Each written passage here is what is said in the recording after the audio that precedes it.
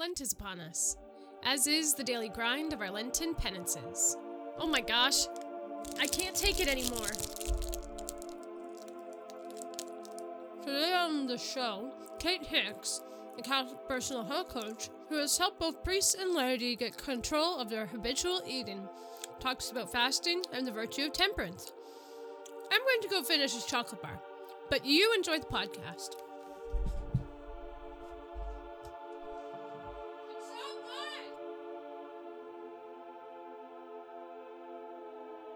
Welcome to the Theology of the Buddy podcast. Kate, how are you?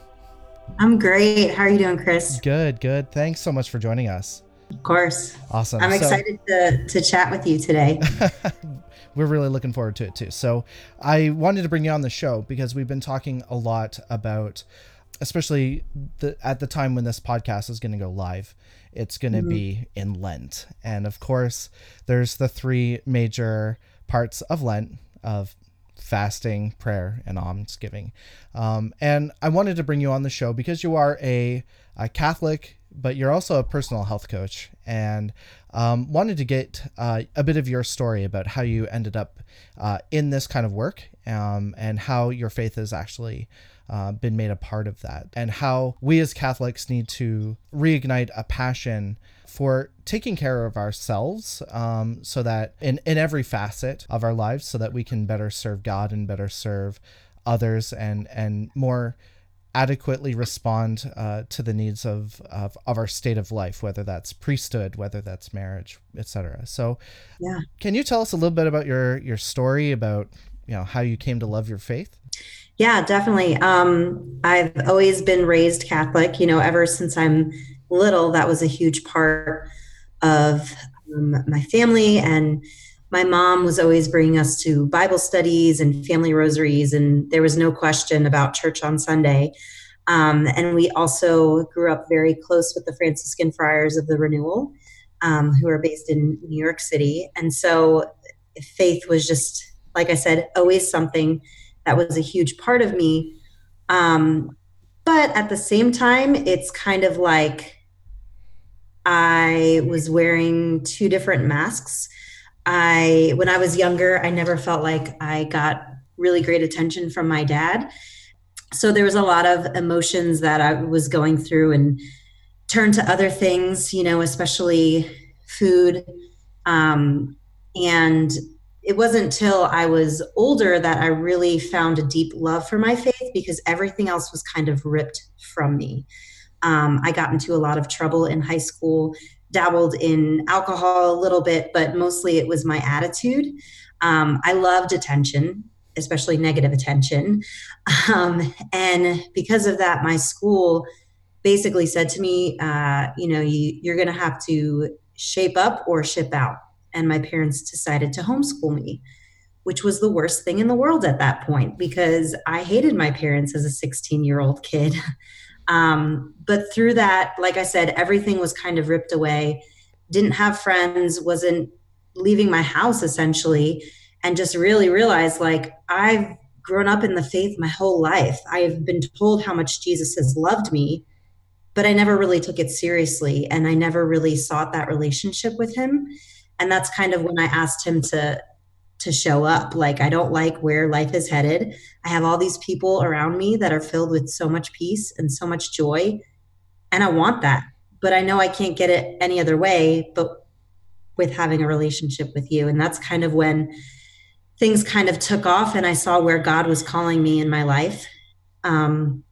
I served with Net Ministries for 2 years and was just able to inspire in others what had been inspired in me. And also, I just have always had a love for passing on knowledge, especially knowledge of the faith.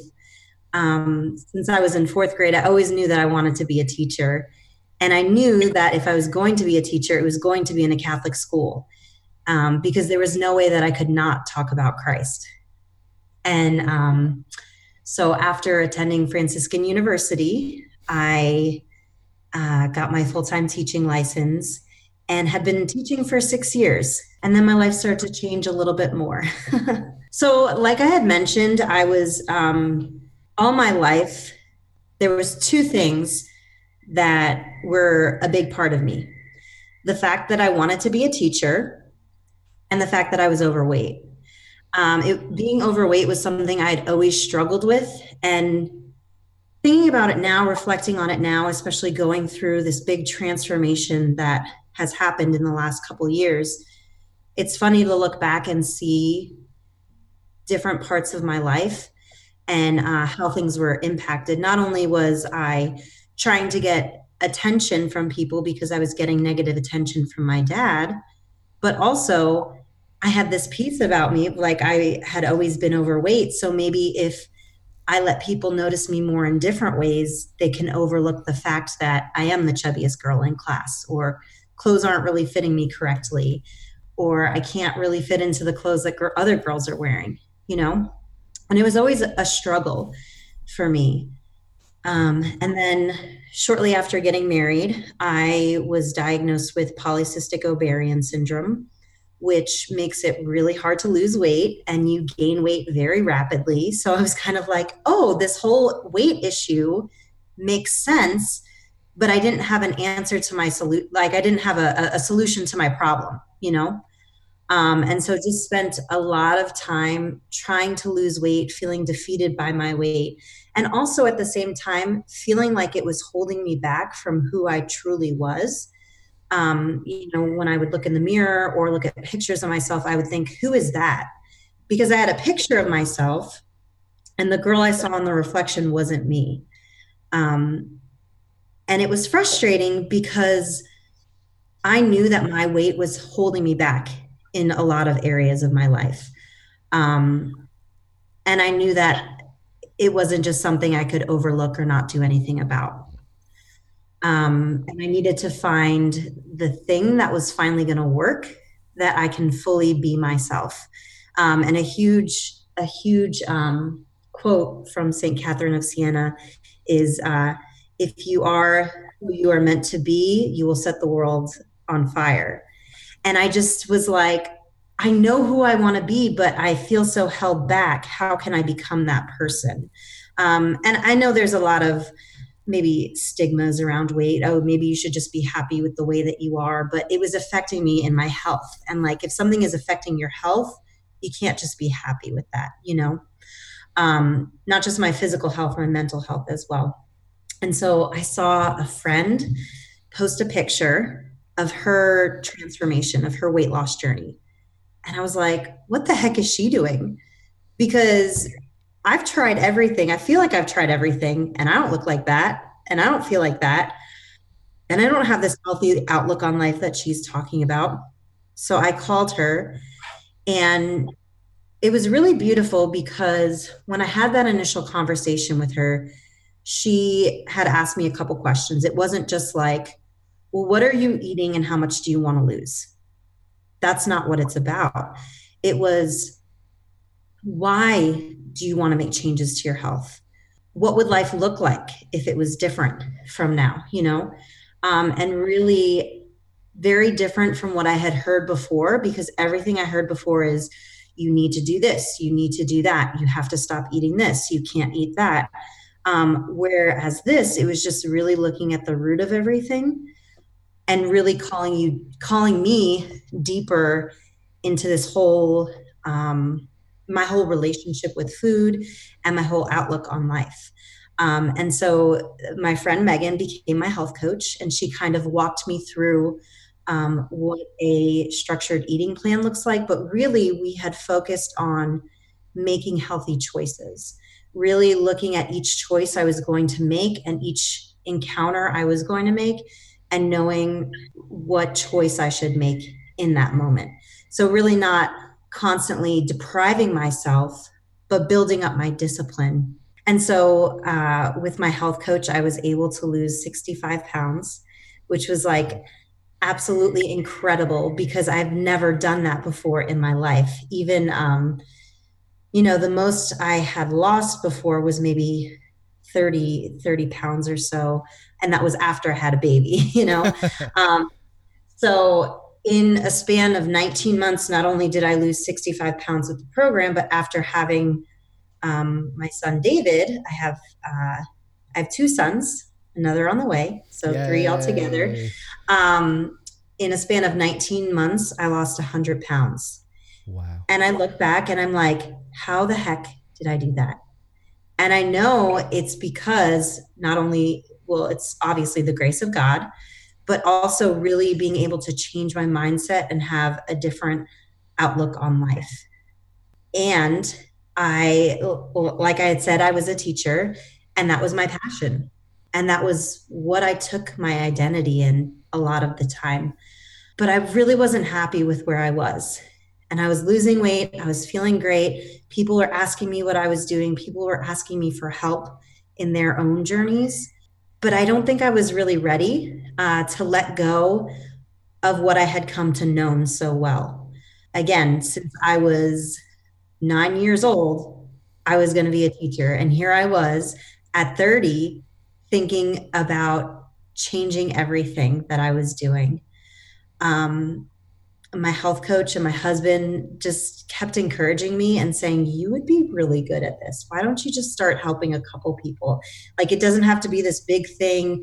You could fit it in the nooks and crannies of your life and see where it goes. And so I started helping people in their health as I was continuing to lose weight, which was great because it was like an accountability for me too. Because it's not like I can coach someone with a Snickers bar in my hand. I can't be like eating a whole pizza while I'm telling people like, you need to make healthy choices. And so I did. I started helping people, and then I found that helping people in this way really sparked something in me I hadn't felt in a long time. I loved being in my classroom. I loved when my students got something. I loved teaching lessons, but it was everything else surrounding it that was like really bogging me down. And I felt like my flame had gone out. So as I started helping more people, I was like, oh my gosh, I think God is going to radically change my life. Wow. And he did. Wow, that's fantastic. So I remember when you announced it on Facebook, and that I remember you doing a Facebook Live, which, by the way, your Facebook Lives are like the best things ever on Facebook. Thank you. They're so funny sometimes. But yeah, that moment when you were in the classroom, do you remember that? And Yeah. you're crying and you're saying goodbye. I remember that. And honestly, I have never been so inspired, like I saw that as so much courage in that moment. So from that, you left something that you had studied at Franciscan for. Is that, Yes. Yeah. So you'd studied at Franciscan. It was, you'd spent 4 years of your life plus the 6 years in teaching. So 10 years of your life invested in this, and then suddenly gone. Yeah. How did that impact you spiritually? Was that terrifying for you? No. No? Okay. Well, okay. So there was so many emotions, but I knew so strongly this is what God is calling me to. That video, I knew that I had to let people know. A part of me was like, am I letting people down? I was friends with parents on Facebook who I had taught their children and, had made an impact in their children's lives. But I knew that I wanted to share it, the fact that I was leaving teaching, and I knew I wanted to be very raw and real with it. I couldn't just, write up a post because I was, like you said, I was bawling because it's like my heart was breaking, but I just knew that this is what God was calling me to, and I couldn't say no. And I don't know if this is just me or not, but being a teacher, you want to give the best of yourself always. I think that is true for a lot of teachers. And so there's a lot of long nights, early mornings, lots of time spent in your classroom on the weekends. I felt like I was always in my classroom, and all my time kind of had to go to that. And I saw how it was affecting our relationship. I saw how it was affecting our kids. Like at that point, we had 2 boys. I was never home for the kids, or if I was trying to grade or whatever. And both of us were just super stressed all the time. And we knew too, like, this is not what our life is meant to be. And so as my health coaching business was growing, we came to a point where it's like, man, I've replaced my teaching salary, which is like something I never even thought of because I'm just helping people in their health, you know? And we came to a point, it's like, I could do this full time. I could leave teaching. What? Wow. Because again, like you said, 10 years of my life, like thinking about it forever, like, is that really what God's calling me to do? And I knew I couldn't just ask that question. I had to feel what it was like to say yes. And so we were in the kitchen and I said to Jonathan, what if I just leave? What if I just stop teaching and I come home and I do this? And it was hard for me to think of at first because I'm a teacher. I love teaching. And someone said to me, well, you will still be teaching just in a different way.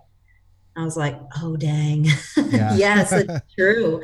Like I won't be teaching kids anymore, but I'll be teaching about health and I can still incorporate my faith.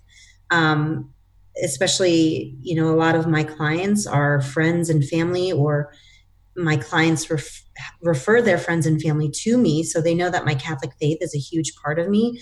And that's beautiful because we can really bring Christ into it when we're talking about offering things up or denying yourself, you know, which is really cool because we kind of get it in that sense where I know we'll talk about this a little bit later, but, you know, our world doesn't really get that, you know, right. denying yourself.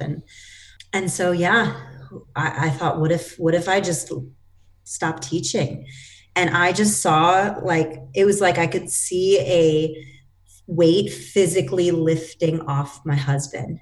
And he had the hugest smile on your face. And he said, I would love that. Wow. Which was like huge because he has always supported me in teaching.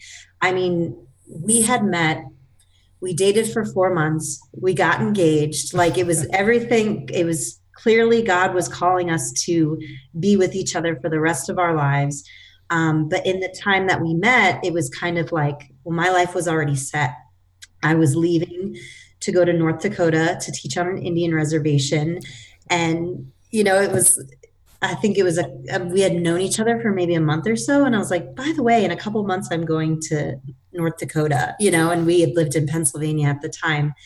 But he just supported me in everything that I had done. Anytime I had to go to the classroom, you know, it wasn't his favorite thing, but he knew like Kate needs to go and get these things done.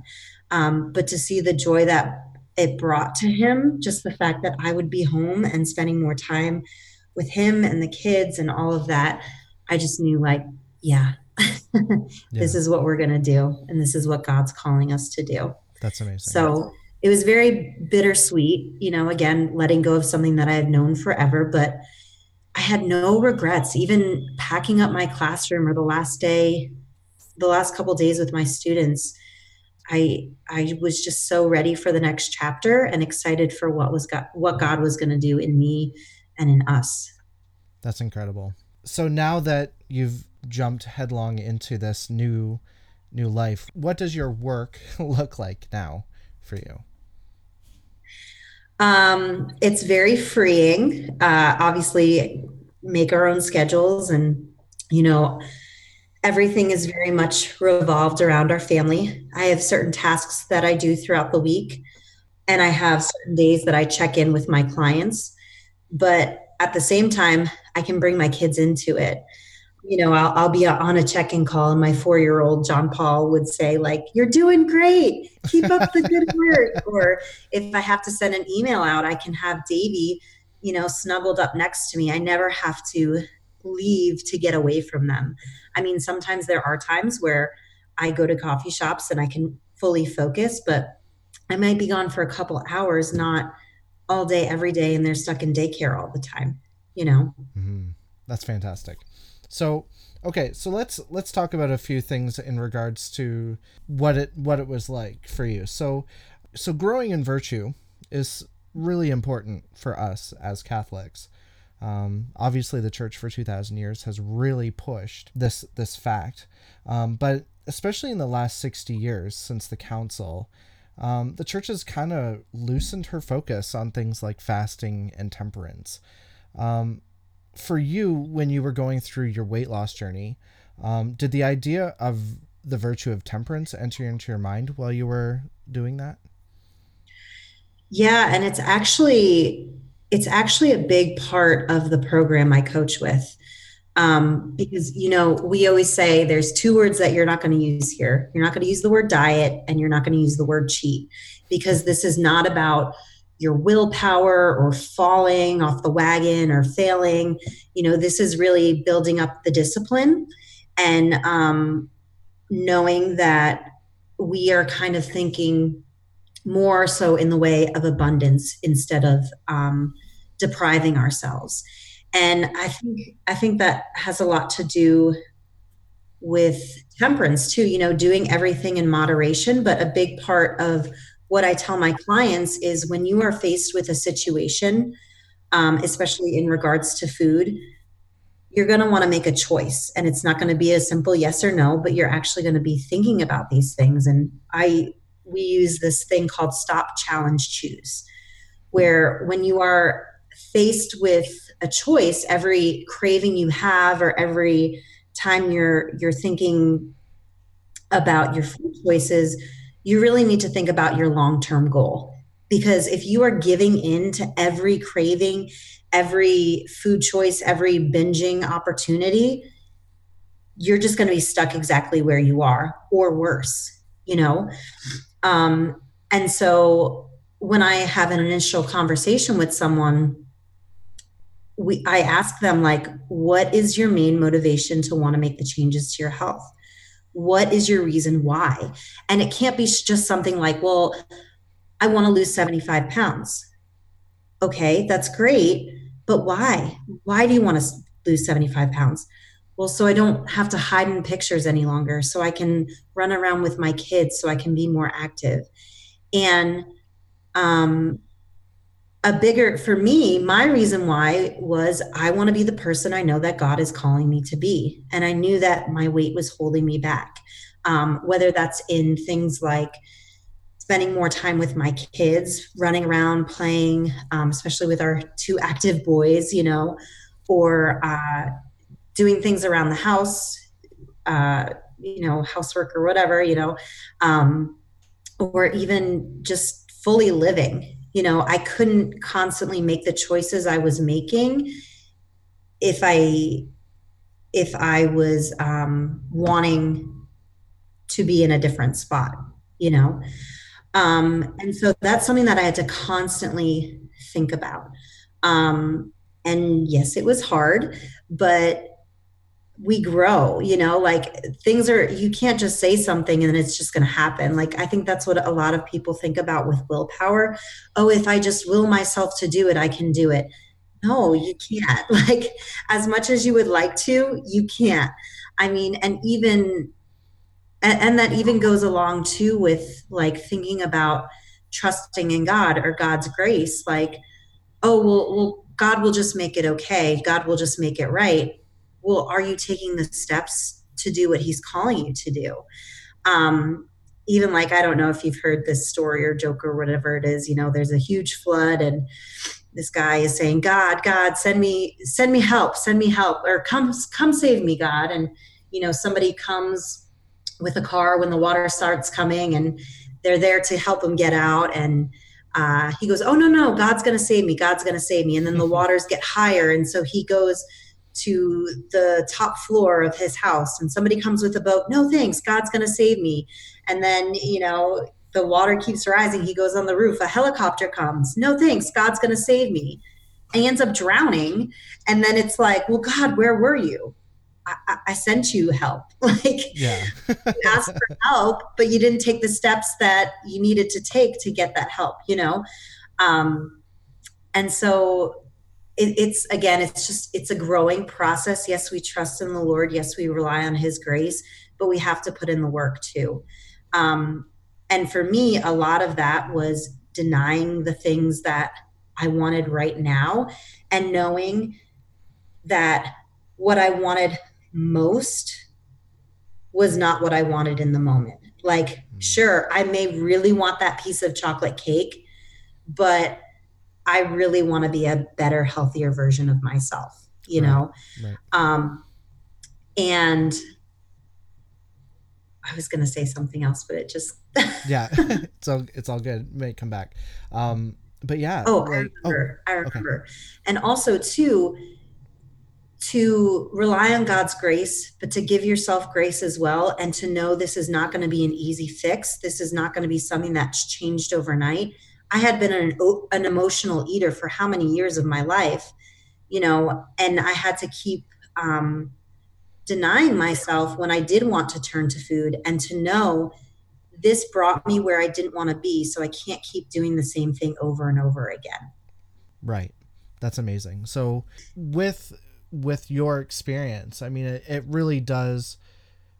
I mean, it's very much like Lent, right? I mean, we go into Lent with the goal and the plan to, set out our Lenten observances, not because of an immediate thing that it gives us, but essentially with our eyes on the prize, right? Which is, the salvation of our own souls, the salvation of other souls, for our spiritual good. We know that depriving ourselves of these earthly pleasures and passions and things like that only serve to lead us closer to Christ. Yeah. Right. So something that I've been thinking about lately is the fact that we've really become a culture of excess and addiction, whether it be things like food or pornography or Facebook or Instagram or whatever. Why do you think that's the case? Why have we become such a culture of excess and addiction? Well, I think a lot of it is our culture has just become so much about instant gratification. If you want it, go get it. And it doesn't matter what it is or who you hurt. Our world is very selfish, and at the root of all sin is selfishness and fear. And people think, well, if I don't do this, or if I don't say this, or I don't act this way, what are other people going to think of me? Or I don't know, it's just become a very me driven person. And I feel like an old woman saying this, but it has to do a lot with what we see in our media, in the shows that we watch. And I think that's a huge thing. If we're seeing it on the TV, well, they're doing it and they seem okay. Maybe I'll feel great too, and again, it is just that instant gratification. And why would I deny myself? If I want this, why not have it? And people just kind of get caught up in their own head and their own way. And that's just, it's very unfortunate that that's the way our culture has become. And to see the fact that when we get out of our own way and we're able to help someone else, it brings us so much more joy than anything else could, Mm-hmm. Definitely. When you were dealing with the more so, I'm sure that the struggle is ongoing. Of course, I'm sure it gets better, but when you were struggling with that tendency for emotional eating, I know that I struggle with that when things get tough or whatnot. I definitely go looking in the snack cabinet or things like that.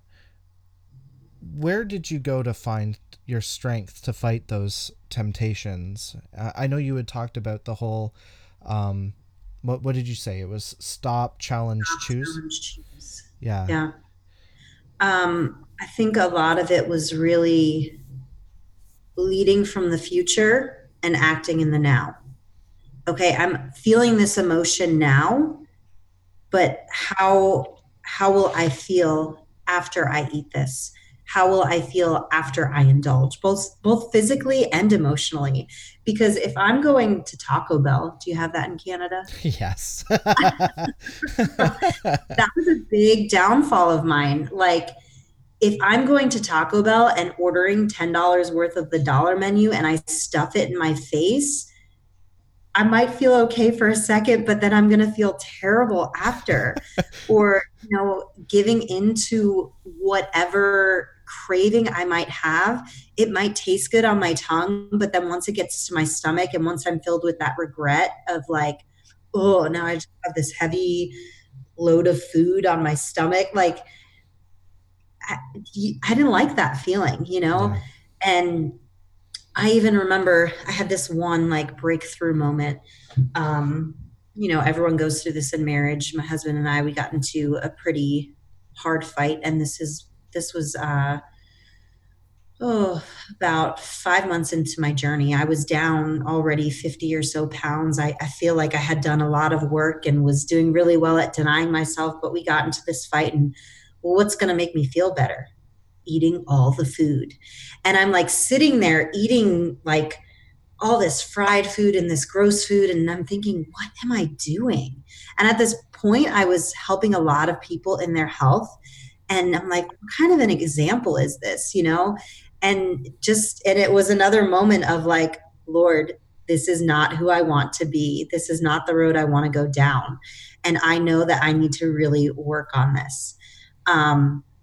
And again, to just go back to our culture and the instant gratification, it is so easy to just go to a drive-through and get a bunch of food, especially cheap food, but you have to really call to mind all of these things like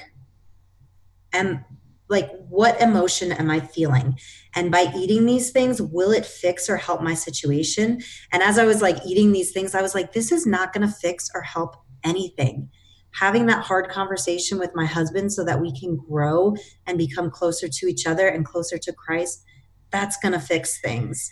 And really, like, there's so many different choices that we can make to come to when it comes to food, but ultimately we know what is good for us. We know where we want to be. So again, like I said, we lead from the future and act in the now. I need to think about my goals and think about my why. And are these foods that I'm going to eat going to support my why, get me closer to my goals? If not, don't do it, Right. And it is hard to kind of build up that discipline and to deny yourself, but the beauty that comes from it is so worth it. Like Yeah. being able to reach your goal is so much better than having a piece of cheesecake. And I know cheesecake is really good, but Especially from Cheesecake Factory, right? So we yes, only have, I yes. think, one of those in Canada, but Okay. And it's not saying like don't eat these things. Obviously, God made food. Food is meant to be enjoyed. Like I consider myself a big foodie, but that doesn't mean I'm constantly going out to eat. And you know, you can be healthy in your food choices and still be a foodie. You can be unhealthy in your food choices, but healthy in your mindset. You know, and it really, again, which with every situation, you stop, you challenge yourself, and then you make a choice. To say too that like a big part of it in our culture, we kind of like to hide from our feelings and not face things, right on. But really, we can't run from our feelings. We need to feel our feelings. It's okay to feel your feelings and then really kind of get to the root of it. Think about, where is this coming from? Why is this happening? How can I make it better? And then going from there, leading from there. And there's so many feelings, am I bored? Am I lonely? Am I angry? Am I stressed? Am I tired? Am I excited? Am I depressed? Like all these things. Okay, what do I need to do to actually address it? Popcorn's not going to help. Soda's not going to help. And that, I think that really brings you deeper into your faith too, because then you take those feelings and you sit with them in prayer and ask God where he's calling you to go with these things. Right. Yeah, as you were saying that, I was thinking about the fact that as Catholics, we're really called to have that custody of the mind in such a, in so many ways, whether it be thoughts of lust or thoughts of, about food or thoughts that, may not even be from ourselves. It could be coming from the devil himself, to discourage us, things like that. yeah, we need that custody of the mind. In your work, I know that you have had experience both with women, with men, and and some priests as well, Yeah. right? I have two priests that I coach. I also have two sisters that I coach. Oh And wow. they share their journey with everyone. So I know that they don't, Okay. yeah, they are Yeah. very happy with where they have come. Even my one priest friend has talked about how losing weight and really not giving into his food choices has just brought him so much deeper in his spirituality. He has been a priest for, I think, 20 or 25 years now. And he said, my prayer life has never been stronger because all of those things that were kind of holding me back and the fog that I was having, like when your health is in check, you just have so much clarity and it just really feeds into everything else. And to have him share that proudly, um, oh my gosh, it's just amazing to hear his testament. And, you know, the beautiful thing about me being a health coach that is kind of labeled as a Catholic health coach is that people can share with me, like, oh my gosh, my prayer is so much deeper. I want to lose weight because I want my prayer to be deeper. I want my prayer life to be deeper. I want to grow closer to God, where a lot of times our world is just like about the outward look and all of that. Right. So again, it's really cool that what I coach is not a diet. It's not a quick fix. The things that the world always wants, it's something way deeper to bring you deeper into that healthy mind and that healthy body. Right. Right. So in your experience, would you say that men and women deal with these issues differently, and like what would you say is the difference when you're coaching, say, a woman versus a man? I think that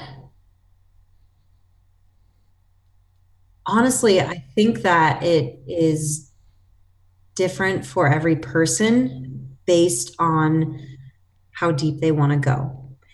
I have had uh, women who just kind of close themselves off. Yep, I'm doing good. Yep, I'm doing great. And then I don't hear from them. And then I realize, man, they're not doing so well.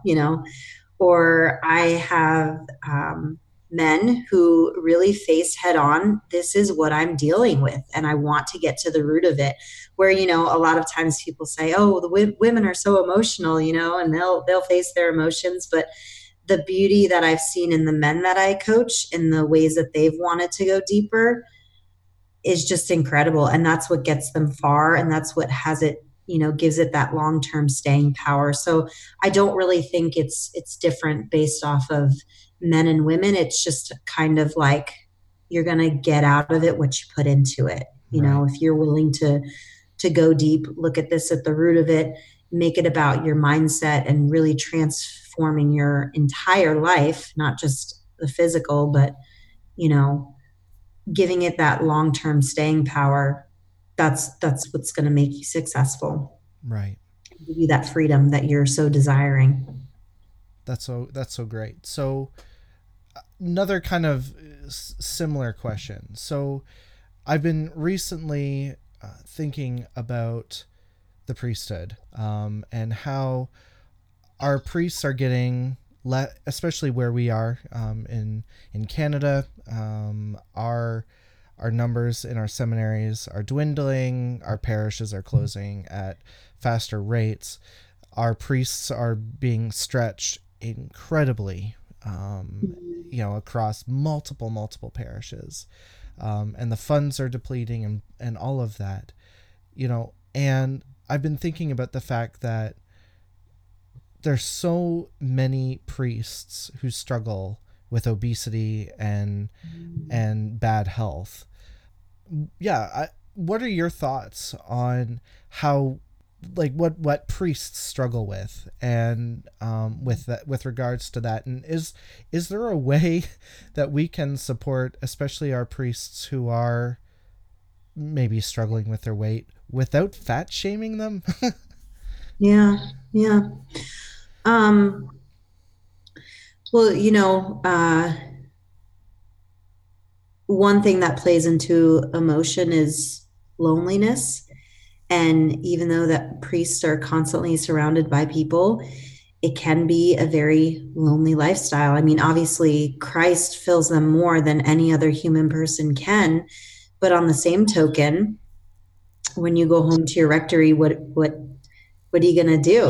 And um, eating isn't necessarily sinful. I mean, if you are constantly giving into your food desires, that's when it becomes an issue. But you know, you don't, if you're overweight, it doesn't happen overnight. It could be years and years of unhealthy choices. And so I think that I've heard it somewhere, something about how, oh my gosh, I always try to quote things and then I never know what I'm saying.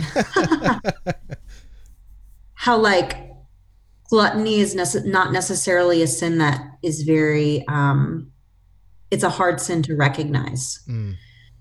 Because it can happen over time. Oh, well, I need to eat food, or, well, I have this meeting and it's a lunch meeting. So of course I'm going to eat. But, just to kind of talk about too, one of the priests that I coach, he came to me saying, Kate, how can I take care of my people if I'm not taking care of myself? And that really struck me. Because you think, well, why would a priest want to lose weight? Because again, thinking about our world and our culture, losing weight is all about how you look, and people like don't realize that, no, it really is about your health. And he said, if I'm not taking care of myself, how can I take care of my people? And I want to do this as a sacrifice for them. And to see that he loves his people in his parish through his health journey has just been incredible. And he's been able to do so many things that he couldn't have done if he was still 40 pounds heavier. Even, for example, he's a priest in New York City, and he had someone had broken into the parish twice. The first time was at the beginning of his health journey. The second time was at the end of his health journey. He had lost his weight. I mean, our health journey never ends.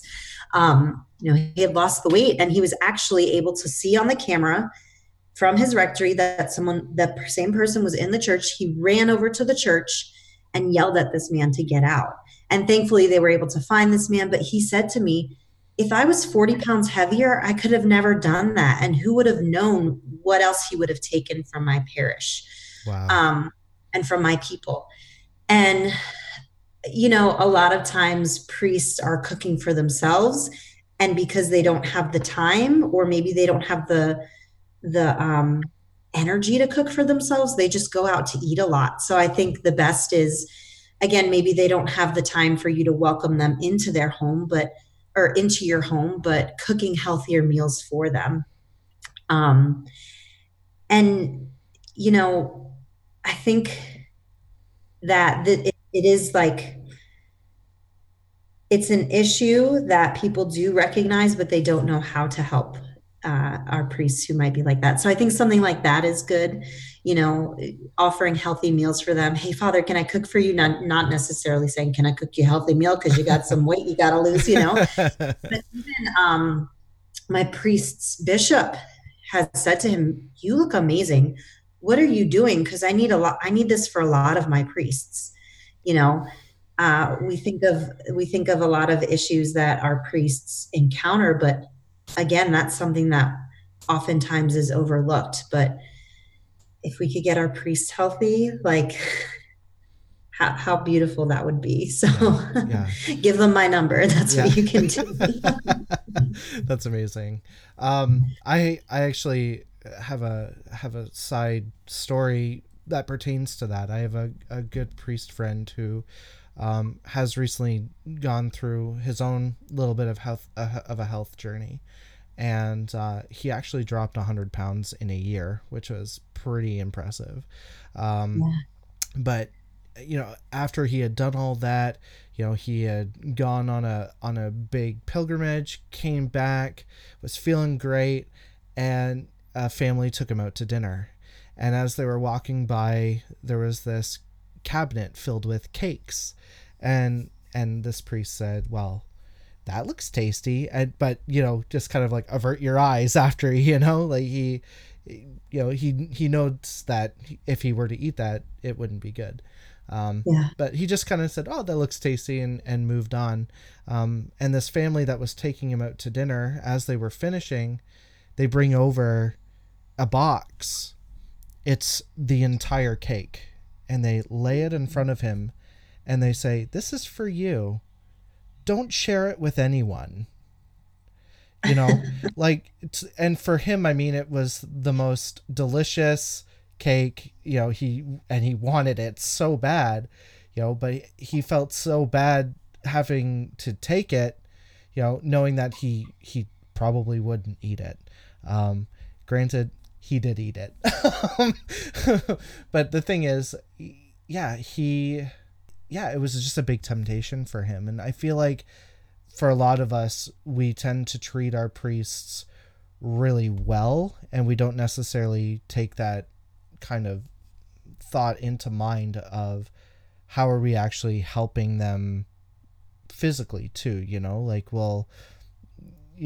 may feed them, but we'll feed them like way too much or whatnot. So that's kind of why I wanted to ask you about that, because I feel like our priests are kind of backed into a corner at times too, with that guilt, sometimes of, especially if they come over to a family's place to eat and they sit down and it's all fatty foods. It's all stuff that they know is just going to break their, whatever you want to call it, diet or whatever.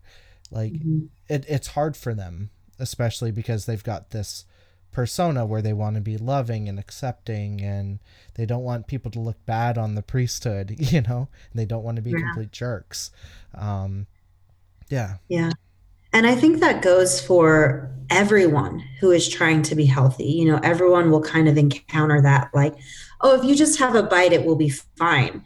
But you don't know if that bite is going to lead to something else for someone, and so I talk with all my clients about sharing your health journey and having people support you in it.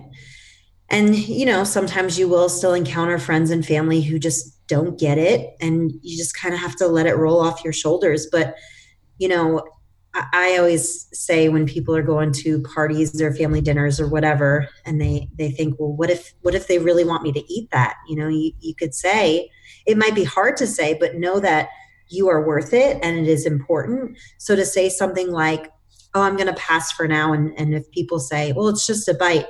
Yeah, it is, but I've got goals.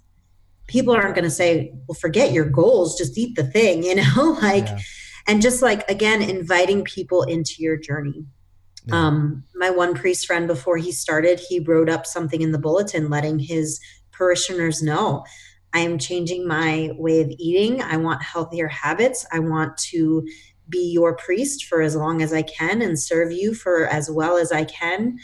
And this is important to me. I might say no to some dinners. I might not eat certain things that you offer me, but no, it's not because I don't love you. It's because I love you and I want to better serve you. And I'm just in awe of him, Father, and, my other priest friend, he was losing lots of weight and people were thinking, is he sick or what's going on? He was still able to go out, and eat with people, but make healthy choices. But he was losing a lot of weight and people were wondering what was going on. So he had to put in his bulletin, no, I am not sick. Yes, I have lost 45 pounds. It was 45 at that point. He lost 70 pounds total. Wow. I have changed my eating habits. I am committed to living a healthier life. If you have any questions, please ask me, So again, just inviting people into it. And it might be hard to say, no, thank you, or to take the cake and just donate it to someone else who maybe isn't struggling with that or isn't seeking a health journey or whatever. Obviously, you're not going to just give it to anyone. It'd be terrible for that priest to turn around and give it to someone who is also trying to lose weight, Right.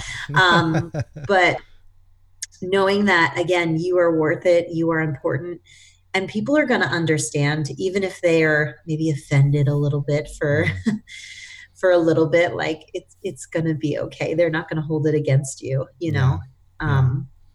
So yeah, inviting people in and letting people know why. Again, for Father to say, I'm doing this because I want to serve you. Oh, Father, don't serve me. Just eat the pizza, you know. Like, no, if you can see the love and the reason why, where it's coming from, there's no way you can say anything else to that person, you know. Mm-hmm. Yeah. So I know that your husband, lovingly referred to as J-Dog. J-Dog, yes. Some people, it's really funny. I use J-Dog so often. One time I used his actual name, which is Jonathan, and a good friend of mine said, "Who's that?" My husband. And they're like, "Oh, J-Dog. I never knew what the J stood for." Hilarious. Yeah. That's too funny. So I know that he's been incredibly encouraging through this whole thing for you, but not all marriages have that. You know, what would you say to a married couple where one spouse is trying really hard to get back to a healthier lifestyle, but yeah, the other spouse just doesn't get it? Yeah. Find people who are going to support you. I mean, obviously, your spouse is going to support you in other ways, but they might not just get it. They might be happy with where they're at. Maybe they don't have to make changes to their health, so maybe they don't even understand what you're struggling with. And trying to voice to them how important it is to you, but if they're not getting it, again, find the support that you need. I know for me, what was beautiful is Jonathan had always been, you know, very active in sports and was always kind of at a healthy weight until we got married. I don't know if that was my fault or not. But, you know, was very health conscious. Even when he saw himself gaining weight, something clicked and he knew, I need to pay attention to my nutrition. I need to be working out every morning. It was inspiring seeing him get up at 4:30 every single morning, working out, losing weight, looking great. And then there was me who was still overweight and couldn't lose it no matter what I tried. And for him, it was hard to understand because he's like, well, all you need to do is this, this, and this. But my body didn't work that way. And so it was constantly saying to him, well, I think this will work, or I think this will work. And, you know, sometimes he would say yes, sometimes he would say no. And I remember right before I started this program, I just kind of looked at him in desperation and I said, I need someone to hold my hand, and it can't be you.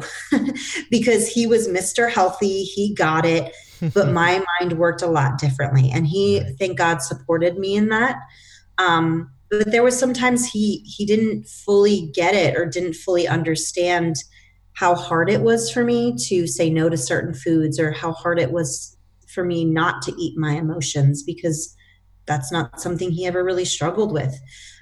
So, you know, the beauty with our marriage is he would say, call your health coach, talk to your girlfriends, you know, like, so he would point me into that direction, but some people's spouses might not be like that. So again, really try to voice why you need to make these changes, and what you are doing to make these changes, and what is going to hinder you from making these changes. But then also, if they're just not getting it, find the people that will support you in this realm. Yeah. Now, I mean, I know that for myself, you know, sometimes, you know, I look at myself as, you know, the guy who goes off to work, and my wife, you know, she does the cooking and the cleaning kind of thing. And, you know, so sometimes I find myself wishing that, you know, she would go and cook the things that were more healthy or things like that. But for me, like, I've had to come to the realization that it's not her responsibility to do those things. You know, like if she wants to live that lifestyle, that's up to her. But if I want to live like that, if I want to live healthier, I have to take that responsibility myself. Like, do you Yeah. agree with that? Yeah, and whether that's, hey, can we try this recipe? You know, like giving her some recipe ideas to try every so often. You know, maybe it doesn't have to be every day, or offering to do the cooking, which I know can be hard if you're like off to work all the time, whatever. Um, but sometimes you might say, I'm going to cook for myself tonight, not because I don't enjoy your food, but because I'm trying to be healthier, you know? And again, I think it has to do with inviting each other in. Thankfully, we were eating healthier foods together, so that made it easier for me. But I do have some clients who their husbands are like, I'm not eating that, or like their kids won't eat it, you know? So it is an extra sacrifice for them to make their food and then the food for the rest of their family. But again, knowing your worth, knowing your why, it just makes it makes it all, well, knowing your worth makes it worth it, you know? Mm-hmm. So really looking at, well, what can I do to make these changes and make these steps? Right. So we're officially, when this podcast goes live, we're going to be in the midst of Lent. What advice would you give to, say, people who may be struggling right now with their Lenten observances and giving things up? Well, I think again, just kind of first looking at, well, this is in the midst of Lent, so let's go to the mindset of Lent. Get a little sad. Well, you know, I was thinking of, because sometimes we set ourselves up for failure. Mm-hmm. You know, sometimes we pick things to give up for Lent that are just way over our heads. And maybe that's not what God was calling us to do in the first place, you know? And so even if you're in the midst of it and you constantly find yourself falling off that wagon or giving into whatever you were supposed to give up, well, Lord, what did you really want of me this Lent? You know, really looking for what God is calling you to, not what you think you should do. Because that's what Lent is about, bringing ourselves deeper and closer to Christ, and into the church, you know, trying to make ourselves holier by not giving into that selfishness. So really asking, well, Lord, is this what you really wanted of me? And then again, you can even use that stop, challenge, choose, you know, why did I choose to give this up? And what is the outcome going to be? By giving this up, I am going to become holier. I'm going to become closer to Christ. You know, when we are fasting, we're denying ourselves. And why do we do that? It makes us holier because we're no longer thinking about our selfishness, but we're thinking about taking those things away so we can really focus on what's important. Yeah. And again, it can be hard in the midst of it, but we think about, am I just wanting to justify this and just saying, oh, well, it doesn't really mean anything if I don't give it up, you know? No, it does. It does. It's leading us closer to God. And if that's really, truly what we want, then we're going to be able to stick to what we're doing. Just like with our health goals. If I truly want to be at that spot, then I can say no to something for a short time. Lent is only 40 days. Like, it's not forever, you know? And that's kind of what I say too with my clients. You know, this is not, you're not going to be in weight loss forever. You can't be, you know, you can have those things again. So it's okay to just kind of give it up for a short time. Think about that long-term goal. I want to be holier. I can say no to these things. But is this what God was calling me to? No? Okay, what are you calling me to, Lord? You know? Right. Yeah. Yeah.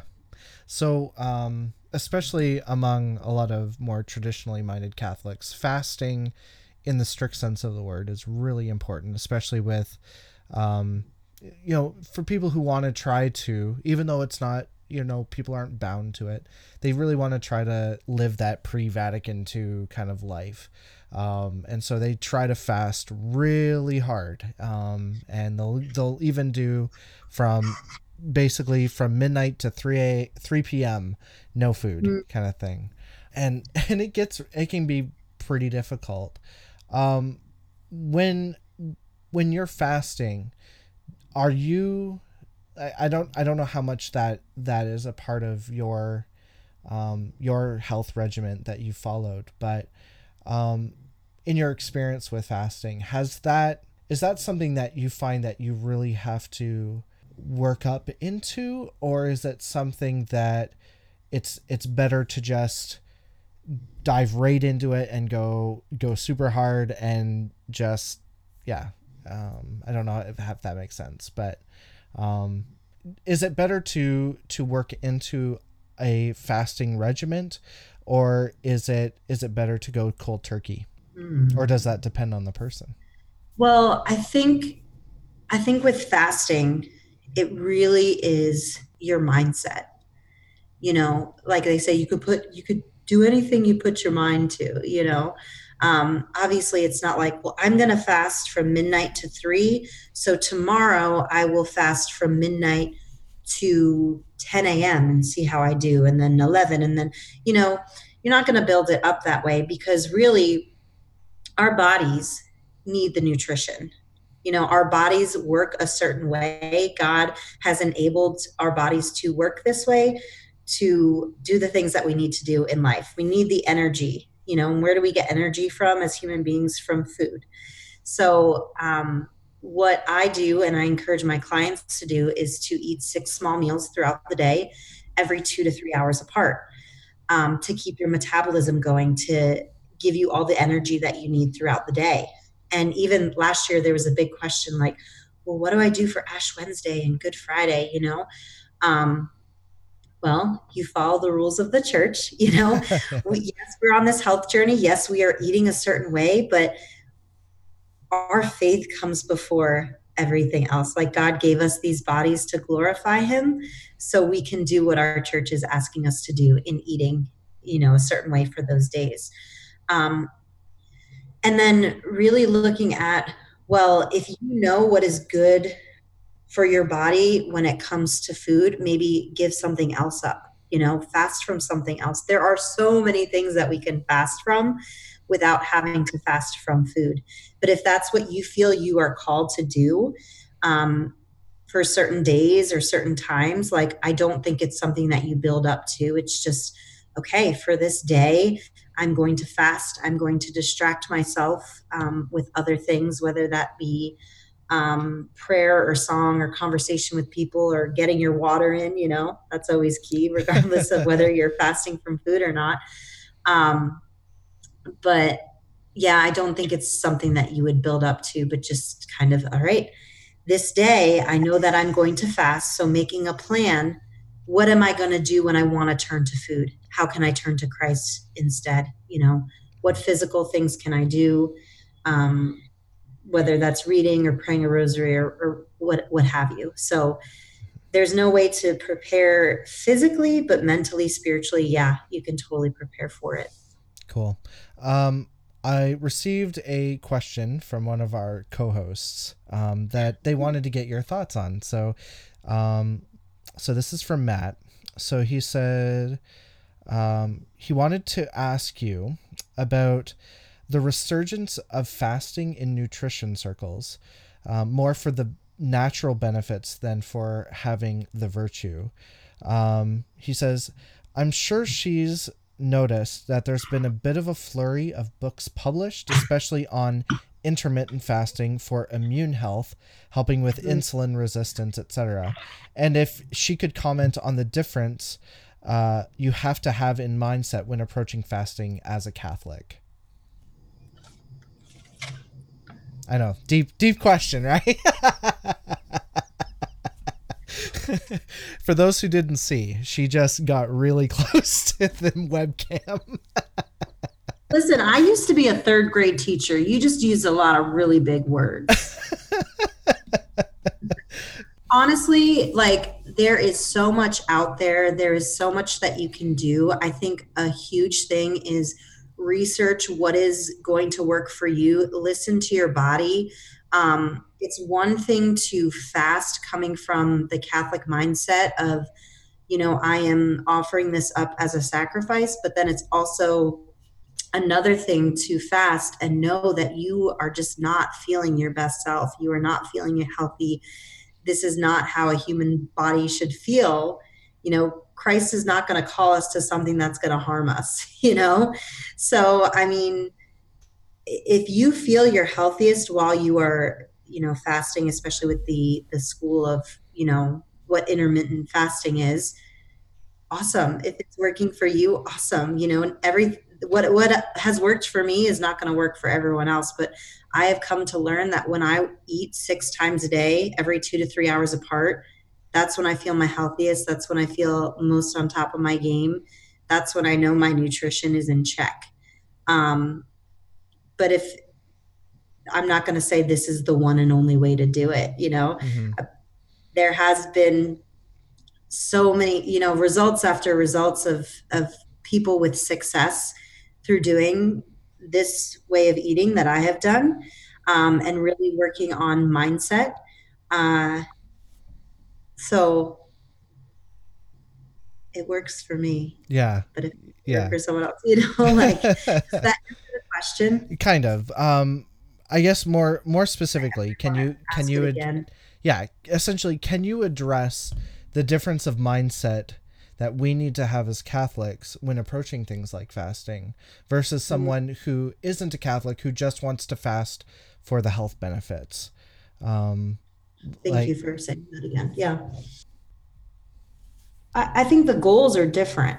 When you are fasting simply to lose weight, it's different than fasting to deny yourself.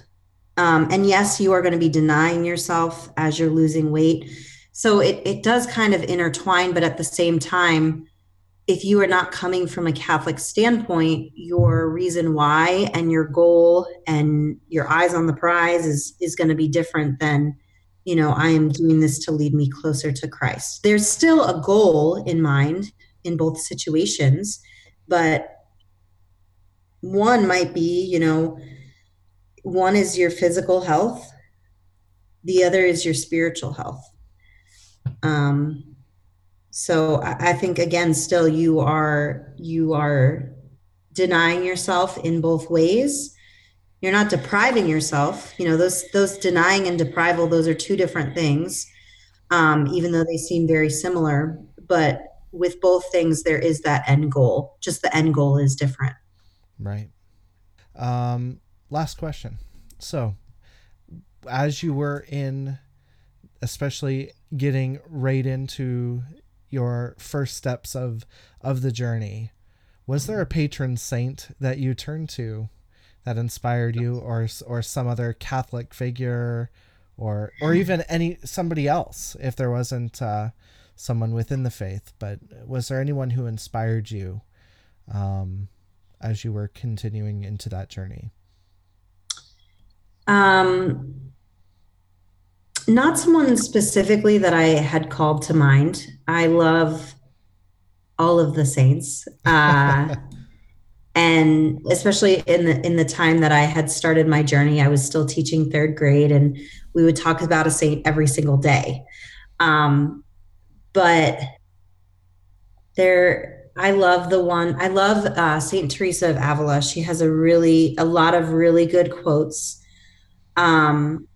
The one that I love the most is, let nothing disturb you, let nothing frighten you. All things are passing away. God never changes. And when it was hard, okay, this cannot disturb me. I'm not going to have anxiety about this. Like, God is calling me to a deeper life, and he's not going to change his mind and say, just kidding, like, you can just live the way you want,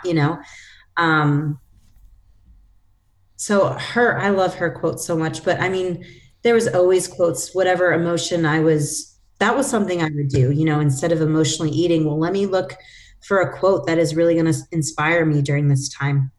The Blessed Mother had always been huge during my journey, especially when things got hard. And this isn't even this is just something a priest said during a homily once about the Blessed Mother. He said, you know, Mary is not there to make everything easy for us and just, you know, she's not going to take the waters away, those treacherous waters away, but she's going to help you rise above it. And so I constantly call on our Blessed Mother to help me in my journey. And, you know, not just my health journey, but in my faith journey in life, with all things going on. You know, she has been key for me. But yeah. Fantastic. So, tell us a little bit about how people can get in contact with you and involved with what you do.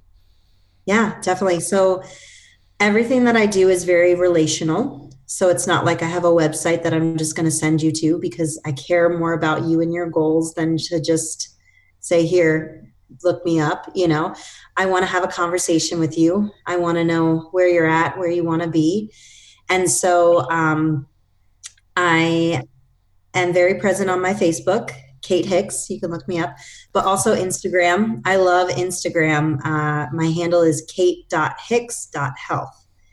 So you can send me a direct message there. And again, when people ask me, can I have more information about what you do? My goal is always to just chat with you on the phone, because you're worth more to me than just kind of typing things out or whatever. So if you contact me, I will ask you for your phone number, or we could speak over Facebook Messenger, because I want to know you and how I can help you best in your journey. That's awesome. Kate, thank you very much for joining me. Yeah, thank you, Chris. Thank you for having me. This has been great. Absolutely. Thanks for listening to today's podcast. We hope you enjoyed it. Huge thanks to Kate Hicks for joining us on the podcast today. We really want to know your thoughts on the topics discussed during today's podcast, as well as your questions and topics you'd like us to explore in the future. So, please follow us on Facebook and Instagram at Theology of the Buddy and come hang out with us. Please follow and subscribe to us on iTunes, Stitcher, Spotify, and Google Play to keep up on the great conversations, with new episodes coming every Wednesday. We would also love if you would rate us on iTunes if you have not done so already. It'd really help us out. Next week, the boys are joined by Father Steve Marsh. They will be discussing fasting, Pope St. John Paul II's luminous mysteries, and will feature a special bonus conversation with Phil from Unum Sanctum Catholicum regarding the question of the legitimacy of John Paul II's canonization. You're not going to want to miss it. Stay tratty, everybody!